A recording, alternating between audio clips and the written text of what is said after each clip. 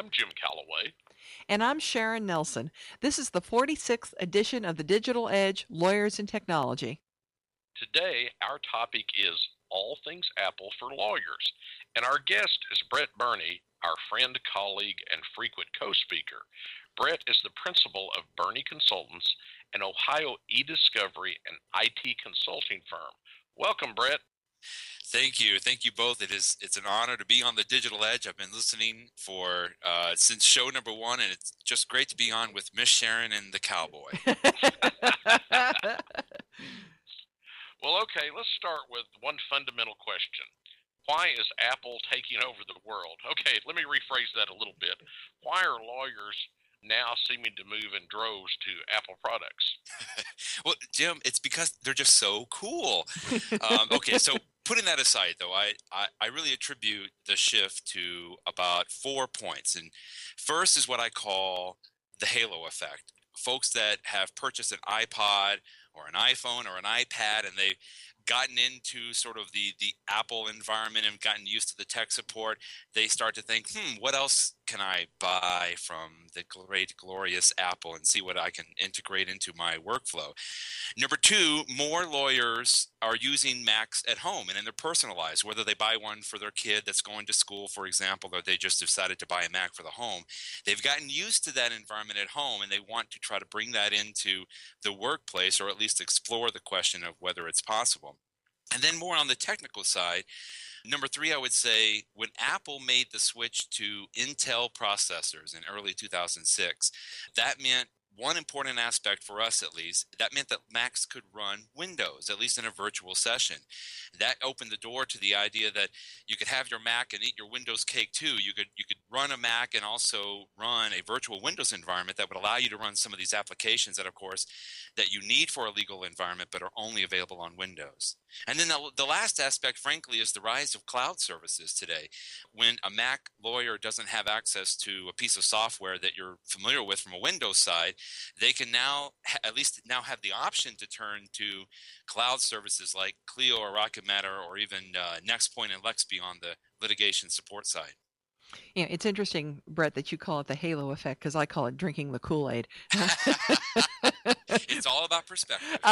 Isn't it? Isn't it? Well, as you know, I am ever the Apple skeptic, even though I own an iPad now, and I do love my Yes. iPad. But, I do have some real reservations about Apple and some of its products. And one thing that happened just this week is that we all heard that the new Lion operating system is insecure, which is certainly not great news for lawyers who love their Macs. What's your take on this news, Brett? Yeah.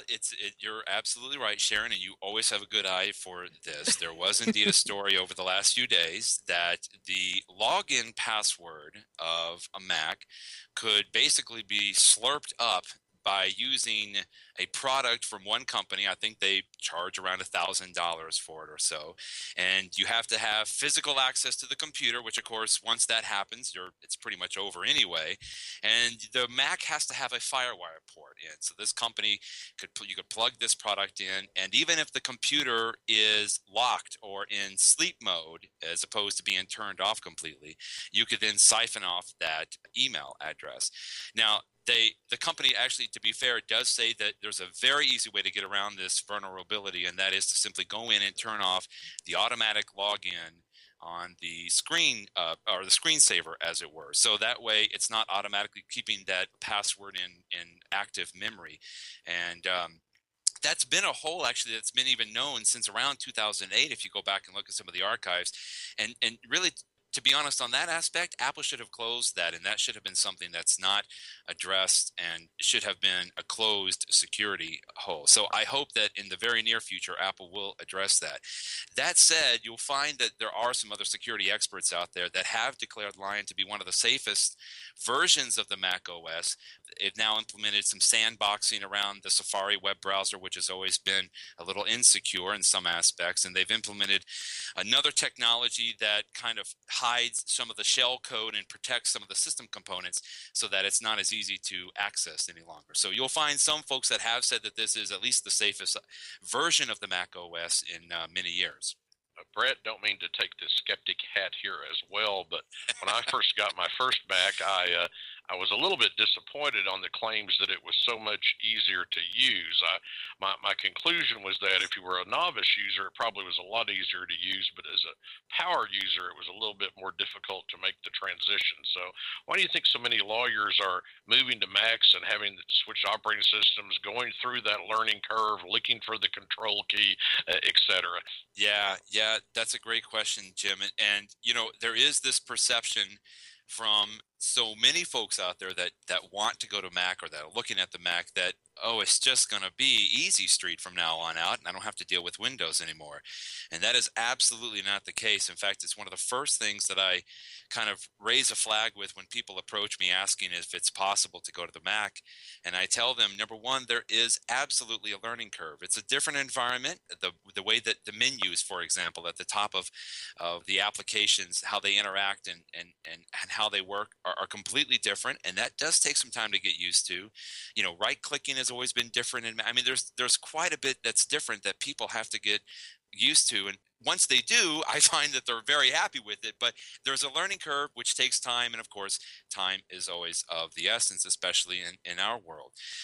The other thing that so many people are looking for is sort of two words grouped together: stability and reliability. And there is that appeal for many folks that there's sort of a cleaner interface with the Mac. Anybody that's had to go through the nightmare of cleaning up spyware off of a Windows system or just having a bunch of junk and garbage on there, they're very happy with the way that the Mac operating system works and acts and responds.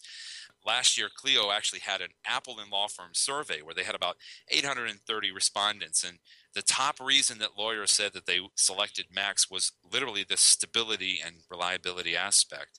And just one more comment on the security side. I always caution folks in saying this too, that even though Apple, number one, and many other people like to tout the fact that Macs are so much more secure, I've always believed from a realistic standpoint that it's simply because it's less of a target, right? If I was going to write some malicious code, would I write it for 90% of the computing market, which is Windows, of course, or maybe 10 or less percent of the market, which is the Mac side? As Macs continue to grow in popularity, I am absolutely convinced that we will see more attacks on the Mac side, and that has to be taken into consideration as well. It's not bulletproof by any stretch. Yeah, and certainly I think we have seen more attacks on Apple than we had Yes. previously, and it never was bulletproof. And I think a lot of people were selling snake oil when they tried to make out that it was. So I'm glad more people like you are realistically helping people understand that it has the same vulnerabilities or different vulnerabilities, but equal vulnerabilities. So John is he's showing me a piece of paper about Mac Defender. So you can talk about that if you want to, Brett. But anyway, I do think that it has gotten better and it's still improving, but it certainly is not to be regarded as you are now safe. Jim had mentioned the learning curve, and that's certainly one of the downsides of switching because you really do have to learn a new system. But are there other downsides or challenges that lawyers will face if they do make the move? Because I know they want to go, many of them, and many of them love the Apple world, but there must be other challenges as well. Yeah. uh, Absolutely. And first and foremost, I guess maybe in conjunction with that security aspect, is the fact that there are so very few legal specific applications available for the Mac. I used to actually say that there were no legal specific applications that would run natively on the Mac, but that has actually changed even over the last 2 to 4 years, with several companies coming out with some products that I guess you could sort of understand to be within the realm of legal specific. So by this, what do I mean by this? The first question I ask lawyers that want to look at the Mac are you currently running Time Matters or Amicus Attorney or ProLaw, Summation, Concordance, WorldDocs, iManage, any of the typical legal technology, legal applications that we have all come to know and understand that fit within a legal environment? If you're running any of those applications, you will not get any of those applications when you go to the Mac side. Now, that's not to say that it's still not doable. A lot of people are doing it, and a lot of people are happy running the Mac, but I make sure to set that realistic expectation that it's not like you just go into a different computer and bring in all your software with you. That's not going to be possible. I think another hurdle I would say in here is sort of along those lines. You're always going to be making an exception in some form or fashion. If you decide to standardize your practice on a Mac or run a Mac, you have to understand that you're in the minority right off the bat. And so there's going to be comments like, oh, I can't open that document that you sent me, or here, I've sent you this file, but then the recipient says that they can't open it, or they can't read it, it looks funny, etc. There's all kinds of ways to get around that, of course, and it's absolutely possible to run your practice on a Mac, but you have to understand first and foremost that you are the exception to the rule, which means that you may have to pay a little more attention to some of those logistics, if you will. We already talked about the learning curve. And then last thing I want to say, maybe along these lines of the security aspect that I think Apple is doing a little bit of a better job to address, is that there is less technical support available for business users on the Mac platform. Now, Apple has done a much better job over the last years, not only with the retail stores where you can go in and find the, quote, genius, but they've also have business-specific sessions and programs that you can jump into that help on the tech support specifically for business users.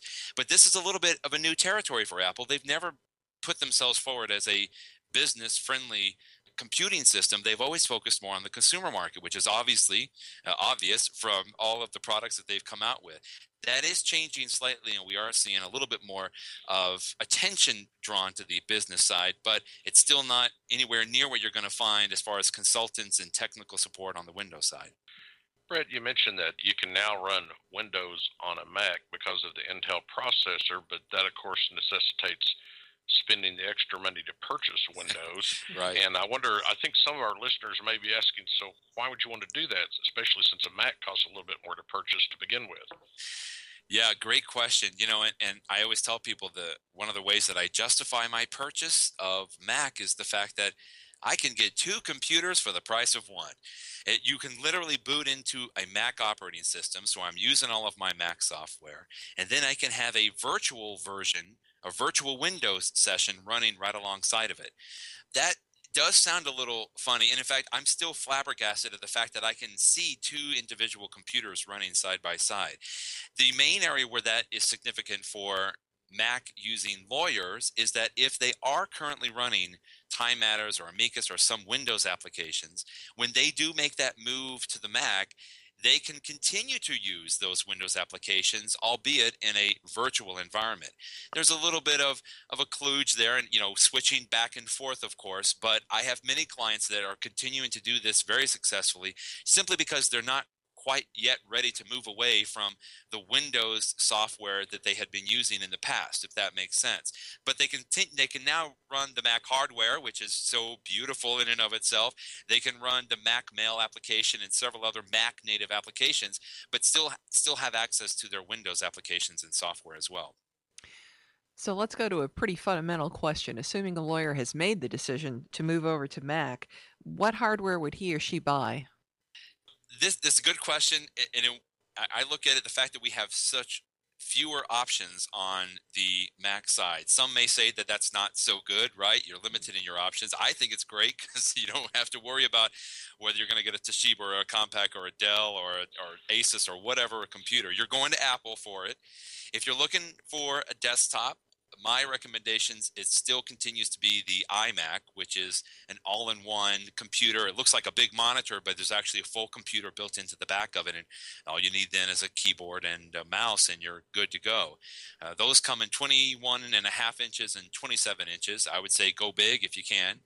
For the laptop side, I now recommend the MacBook Airs, which are the ones you've probably seen that Apple just released an updated version of. I used to recommend the MacBook Pros to most legal professionals because I felt that the additional power was sometimes necessary and the additional capacity on hard drives, etc. But I am becoming more and more convinced that the MacBook Airs have plenty of processing power, plenty of memory, and can run anything that that a lawyer would need to run. The big difference, of course, is that the Airs don't have a CD DVD player anymore, but hey, who needs those anymore? That is a big consideration. And then going beyond that, a couple of things that I always recommend, of course, is a Fujitsu ScanSnap. Just like on the Windows side, there's a Mac version of that. It integrates very well within the Mac operating system. Highly recommend that. And then Apple also sells what they call a time capsule, which is a backup product as well as having a full Wi-Fi router built into it. And it works very well, of course, with other Apple products such as a MacBook Air or an iMac. I have to tell you that MacBook Air just amazes me when I look at how thin the monitor is on it. It really is kind of crazy how thin it comes. I think it's like it's just a few millimeters in thickness, and that's a very portable machine right there. Okay, we've covered hardware. What software would the lawyer want to buy? Well, we've already established that you have a very limited palette of software to choose from, at least as it pertains specifically to the legal market. I should first state that the Mac operating system, Mac OS X, Mac OS X, has an excellent mail application and a calendar application we call iCal, and an address book application built into the system. Most lawyers don't even need to go beyond that. There is Microsoft Outlook, which I'll cover in just a second, that is available, but most people find that using the built-in mail and calendar app works just fine. So many people may not also know that Microsoft makes Microsoft Office for Mac, and that's the latest version is 2011. You'll recall that on the Windows side, the latest version is 2010. We're always 1 year ahead on the Apple side, but Microsoft does have Microsoft Office for Mac. I always recommend that lawyers that are using Mac purchase a copy of Microsoft Office for Mac, mainly because it helps tremendously with any of those document collaboration concerns with sharing documents. You know that you actually have a Microsoft Word version that you can look at a Microsoft Word document in, and that makes a big difference. You also have PowerPoint, Outlook, and Excel built into that as well. And then in a similar vein, I also recommend that lawyers purchase Adobe Acrobat Pro if at all possible. So there's Adobe Acrobat for Windows. There's also Adobe Acrobat for Mac. And the latest version is 10 or X, Adobe Acrobat X. And I always recommend the professional version, even though it costs quite a bit more. But you do get some of those legal specific features such as bait stamping and the OCRing and some of the other features that are available on the high end. I think that that's very important for managing and working with documents on the Mac side. And then we have a very few other select applications that a lot of Mac using lawyers use, such as one, it's a funny name, but a very functional application called Circus Ponies Notebook. The company is Circus Ponies, but it looks like almost like a spiral bound notebook that you can flip and create notes and almost create an outline. We have a beautiful timeline application from a small developer up in Washington State called BeeDocs Timeline, BEE Docs Timeline. And then we use other applications such as Evernote, for example, for keeping track of notes and information, similar to what you would do on the Windows side. Well, let's talk for just a moment about the iPad, Brett. As you know, John and I recently wrote an article for the ABA discussing whether it's a tool or a toy. And as is customary in our household, we disagreed. So it made for an interesting dinner conversation or six. And the article was pretty interesting in its differing views. I've killed my share of pigs and Angry Birds. And when I've been recovering from my knee replacement, I've certainly played a whole lot of Free Cell and Sudoku, being able to do anything but ice and elevate. But I do find that there really is some good productivity tools for the iPad, and I enjoy it. I like both the entertainment value, the consumer stuff, and the productivity stuff. So I like it. John still thinks it's more of a toy. Do you think it's a worthy tool for lawyers, and how are you finding that they use it? Well, you could probably guess that I'm a huge fan of the iPad. So my answer, of course, is going to be yes. I find that it has become a very worthy tool as long as you take a few minutes and a little bit of time to make sure that you're comfortable and familiar enough with the applications and of course, how it works. To me, honestly, the main appeal when it comes in a legal environment is simply the ability to carry so many of your documents in an electronic form. I talked to so many trial lawyers, for example, that used to always carry in boxes of documents and folders upon folders into the courtroom or the courthouse, and now they still may have to carry those boxes, but they don't have to rummage around for those documents all the time. They can simply pull them up within the iPad because mainly they've scanned them into PDF, right, and then they've loaded them onto the iPad so that they can view those documents and annotate them as necessary. And by the way, I know you guys just talked to Tom Mile a few episodes ago, who wrote the book for ABA on the iPad and 1 Lawyer for Lawyers, 1 Hour for Lawyers. That's a great podcast that you guys did, and he's got a lot more apps that he covers in that episode. But the difference for me that I think on the iPad is the fact that it gives us another way to tangibly interact with the documents. And the only point that I make, I know it sounds a little silly, but I think it's pretty fundamental. When you're working with a document on a computer, for example, you still have a disconnect because we're not touching that document. We're looking at a keyboard or a mouse. On the iPad, the difference is that you're actually touching that document, whether you're zooming in or whether you're using a stylus to annotate a document. I know it's a small point, but I find that to be incredibly helpful, and I think that that's one of the main game changers with the fact that we're using an iPad to carry around documents, which, of course, is the lifeblood of our profession. Well, I have to tell you, to add in my comment, Brett, I think a free press and newspapers are kind of the foundation of a democracy, and online content in terms of a pay model has just never made it. So, but if you've ever seen an iPad optimized newspaper with all the additional content, the way it works, I'm hoping the iPads may save at least part of our newspaper industry. Absolutely. Moving on to the iPhone, it's obviously become a phenomenon in the legal industry. I see more lawyers with iPhones than any other phones, right, sometimes to the discomfort of certain security folks, including two listening to us right now. What's your view on the use of the iPhone by lawyers, and are there any special caveats for lawyers using an iPhone? Right. Great question, Jim. It's a very popular device. I think Apple just last quarter sold 22 million iPhones. Now, obviously not all to lawyers, but that's a staggering number.